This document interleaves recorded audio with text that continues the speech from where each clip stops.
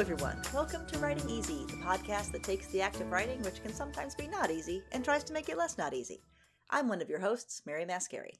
And I'm your other host, Melissa Long. This week, we are going to talk about the Beatles documentary, Get Back, which I spent my entire Thanksgiving weekend watching, pretty much nonstop. It was amazing. Just as some warning, I am going to talk about the show in detail. So if you're worried about spoilers, it's not really spoilers, but if you don't want to hear about details, maybe wait to listen to this until after you watch the documentary. But I assure you that there's nothing that I can tell you that will take away anything from watching this. So, it's not like there's any twist endings or anything like that. It's kind of twist ending. They perform on the rooftop, which everyone knows. So yeah, woo, shocker. So now, Melissa, how much of a Beatles fan are you? Are you into the Beatles? I mean, everyone loves the Beatles, of course, but no. Okay, damn. I guess. I always say I'm not a fan. And I was just growing up, I could not stand the Beatles, and then I got older and I started to like their music a little bit more. And then I got older and I realized, oh crap, I like a ton of covers of Beatles songs. So it's ooh, I like a lot of songs. So now I don't know what to call myself. I'm am I a fan? Am I a fake fan? Am I I like their songs, but I don't like the way that they sing them? I don't know. It's a complicated relationship. That's all one-sided on my end. Yeah, because they're really worried. Yeah. Paul McCartney's like, I wonder what Melissa Long thinks. Right. I'm really worried. How's she feeling today? Oh my God. Someone find out. That's funny. No, I am a huge Beatles fan. John Lennon is one of my favorites ever. And so when I heard about, I had actually known, because I am a Beatles fan, I already knew that this footage existed. That they had had a film crew come in while they were working on Get Back, Let It Be, and I knew that it was fractious, and I had the understanding that it was them.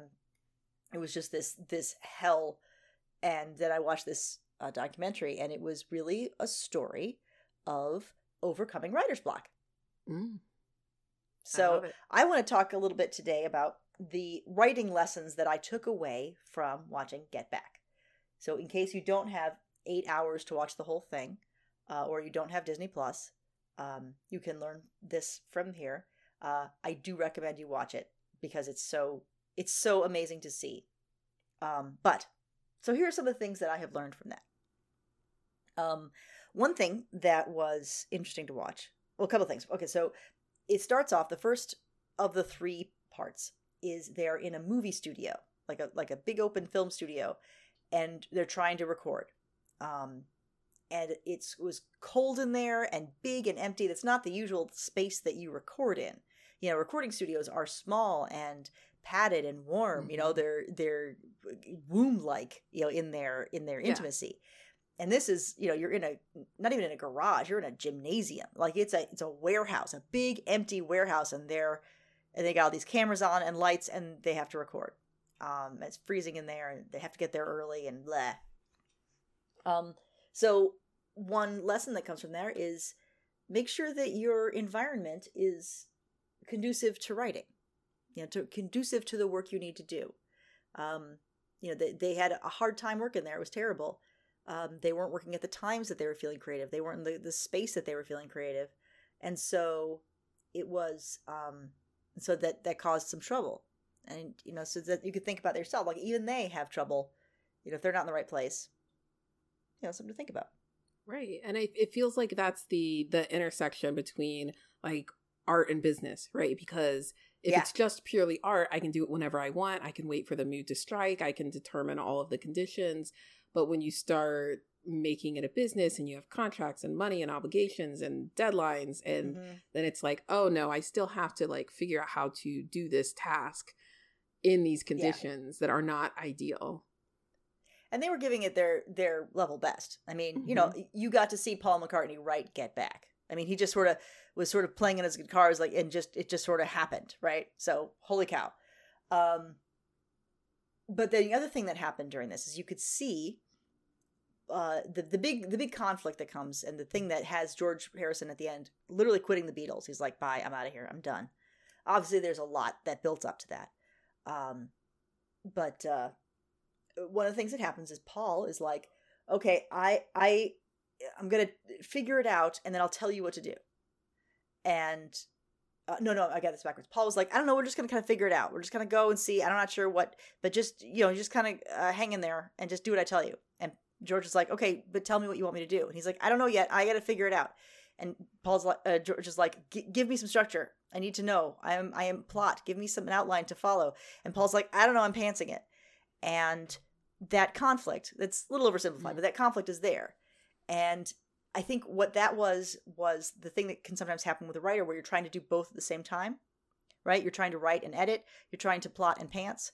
You're just kind of generating material, but at the same time editing it, or trying to you can't do two different things at once. And when the Beatles did that, they literally broke up for a little while, for a weekend, and it was bad. So, that's just kind of a thing to think about is am I doing two things at once? Am I trying to be Paul and George at the same time?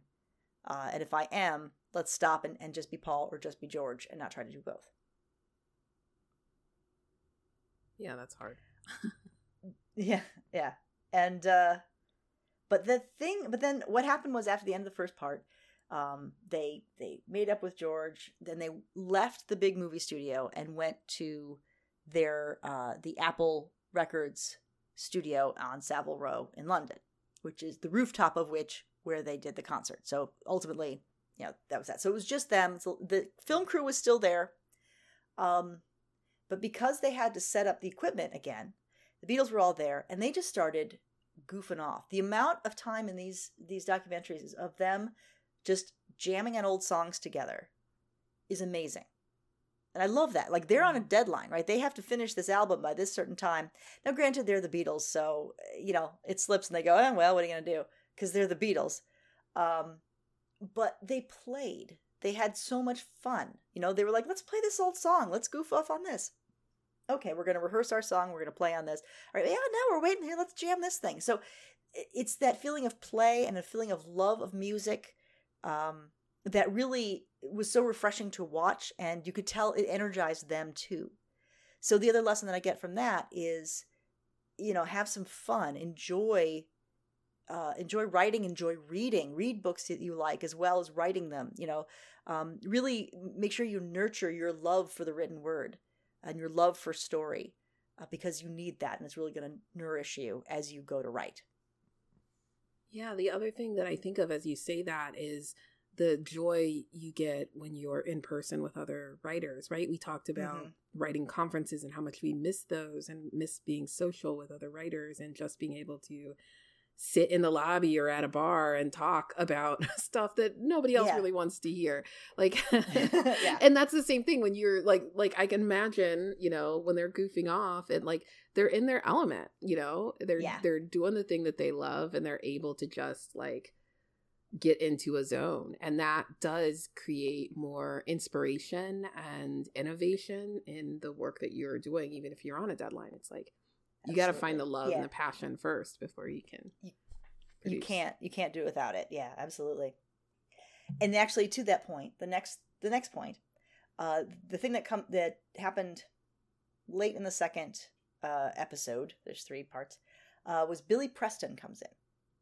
Now, if you're a Beatles fan, you know who Billy Preston is, but basically he's a keyboardist. And if you hear Get Back, that keyboard solo that's in there, that's him. And he was this young guy. They knew him from Hamburg. He was their old friend. And he was just stopping by. It's like, hey, guys, how you doing? Oh, hey, Billy. Hey, because they wanted to play the songs live. They wanted to record them live.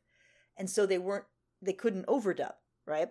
So if someone was playing the keyboards, they didn't have anyone else, then they couldn't be playing a guitar. And they wanted that. So they're like, oh, we need a keyboardist.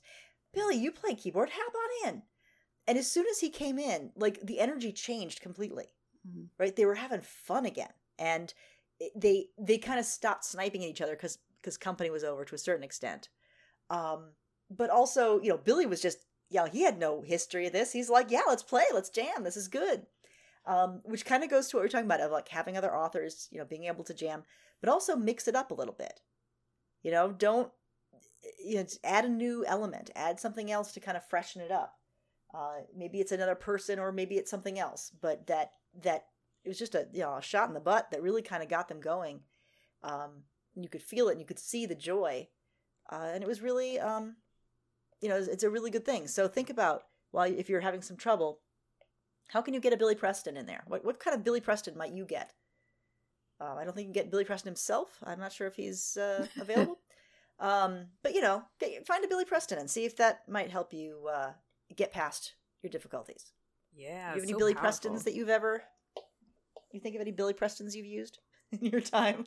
I mean, I feel like I had a recent example where like I have a regular writers group and I am working on a really massive project that is outside of my comfort zone, and I've been putting it off for many years. It's like one of those passion projects, and it's so big and so vast that I just get lost in it. Like I can't quite find the story, and they have been so great with like, we just have conversations. Like sometimes I submit pages, but sometimes it's just like, hey, this is what I'm trying to do, and like we'll just talk through it, and I'll just like throw out other ideas, or like, have you considered this? Or like it's so helpful to get a different perspective, because we can get so down on ourselves and be like, this is the only way to tell this story, this is like, and like, or get obsessed over making a choice.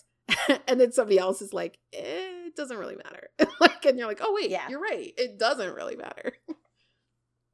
Other Billy Prestons can be different projects.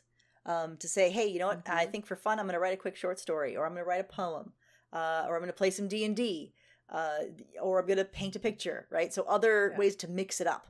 So anything you can do to inject some new energy in there, that's a Billy Preston. Love that. The other, one other thing, I got Fake It Till You Make It. So there's an amazing conversation in there where George is talking to John. Paul isn't there, and Ringo, I don't know if he's there or not. But Paul and George are talking, or John and George are talking. And George is saying, like, I've got all these songs, I'm still trying to work on them, and I can't quite get the right lyric for this. And John's like, you just say whatever word comes to mind until you figure it out. And he was singing Something, right? And he's going, something in the way she moves attracts me like blah, blah, blah, blah. And he couldn't come up with it. And John's like, I don't know, just say, cauliflower, and you'll figure it out later. And as soon as he said that, I'm like, oh, I do that all the time. I'll be writing along, right? And I'm like, it's like this. And I know I need to do a description, but I don't want to do descriptions right now. So I just put brackets in and say, describe like this, and then bracket out, and I'll come back to it later. And you can also see that process happening as they're writing songs, as they're refining it. The first time the lyrics are all like, blah, blah, blah, doop, bop, beep. And by the end, they're like, Jojo was a man who thought he, so it's like, oh, okay. You're allowed to take multiple passes at this and go over it again and go away from it and come back. And you don't have to, it doesn't have to spring fully formed from your forehead. It didn't even do that for some of the most, talented genius musicians of our time. It's not going to happen for you. It's okay. And then the last thing is, I have written down, make a decision, or just kind of go for it. Take a risk. So this whole project, they're writing their next album, and the idea was that it was going to end in a live show somewhere. There was going to be a TV special, maybe. That's what the film crew was there for, or maybe a movie, and then they were going to do a live concert somewhere, and they couldn't figure out where. They had this bonkers idea. The director of the documentary had this bonkers idea of going to Libya, because there was this outdoor amphitheater there that he's like, this will be amazing. And then they're like, oh, we'll just get on a boat and go over there, like a cruise, and then that'll be where it goes. And it was insane. Like, and the complete lack of planning is madness. It's like, oh yeah, next weekend we're gonna do this TV show. It's like, but you can't just do that. But they can, because again, they're the Beatles. If someone says, hey, we're the Beatles, we want to do that, oh sure, okay, we'll do it. And I think it's also a different time. I don't know, but what happened was they decided, let's go up on the roof. What the heck, right? Let's go for it. Let's throw things out there. And it's that sort of subversive thing that we were talking about before of like, I'm gonna give it away for free. I'm just gonna put it out there. I'm just gonna go, right? And so they just go up on the roof like 10 minutes beforehand. They still weren't sure if they were gonna do it, and finally they just, screw it, let's go on up there. Let's go. They go up on the roof and they play, and it's brilliant. I mean, just it made my heart soar to just watch them play, and they were having a blast. And they knew they weren't supposed to be doing it. They saw the cops coming up, and they're like, aha, and that was kind of fun too. One point, Mal Evans, one of their staff, turns off George's amp because the cops were there telling him to do it, and George turns around and turns it right back on. He's like, no. And that sort of subversive energy, I think every artist needs that at least a little bit. And so go ahead, jump up on the roof, sing your song, man, do your thing. You don't have to, at some point you got to put it out there. You got to, you can work for a certain amount, but then at some point you just got to go for it. I like that. Take risks. Yeah, be creative. Dream big. And bring Billy Pestrin with you. And yeah. And then just the only other thing is that Yoko Ono did not break up the Beatles. So just putting that out there. She super didn't. So, I mean, I knew that beforehand, but this really put that to rest. She didn't. Yeah. She didn't break up the Beatles. No, absolutely not. The Beatles broke up the Beatles. That's there. Yeah, of course. So Melissa, I don't know if you're going to spend the next 8 hours watching this documentary. Hopefully this last 15 minutes has been pretty much the same thing, I'm sure. I don't know if I'll spend the next 8 hours watching it. But I probably will watch it because I am obsessed with like music documentaries. And I do think there is a ton of overlap in the creativity of like musicians and songwriters and writers, right? Like they're writing lyrics or writing stories or whatever. But I think they go through there's so many similarities as you just talked about in terms of the process and the approach and the mentality and all of the pressures of like breaking in. I just find them really intriguing. So I watch a lot of documentaries, even for a lot of musical documentaries, even for artists that I don't particularly care for all the time. Excellent. Well, maybe we'll make a Beatles fan of you after this because it's and if you are a Beatles fan, you have to, because there's points where when they play the take that's on the album, you can tell because it's exactly the way you remember it, and I just got chills. I was like, this is it. I'm watching them record it. This is it. It's so good. But yeah, no matter what, even if you're not a Beatles fan, I recommend watching it because just seeing the creative process happen and to know that these people are at the top of their game, right? These are the best. They are timeless. They are brilliant songwriters at the top of their game. And to then see that the things that they struggle with and how they do it, that you really could do a lot worse than emulating that. Right. Demystify just don't the smoke process. Just don't smoke as much as they did, because good Lord, so much smoking, so just constantly smoking. Like, it must have smelled so bad in there. Oh my God. But yes, besides that, that's all. I mean, that isn't all I have to say about the Beatles, but I'll stop here. And just remind you all that writing is hard. So take it easy. I'm Mary. And I'm Melissa. Bye, everybody. Bye.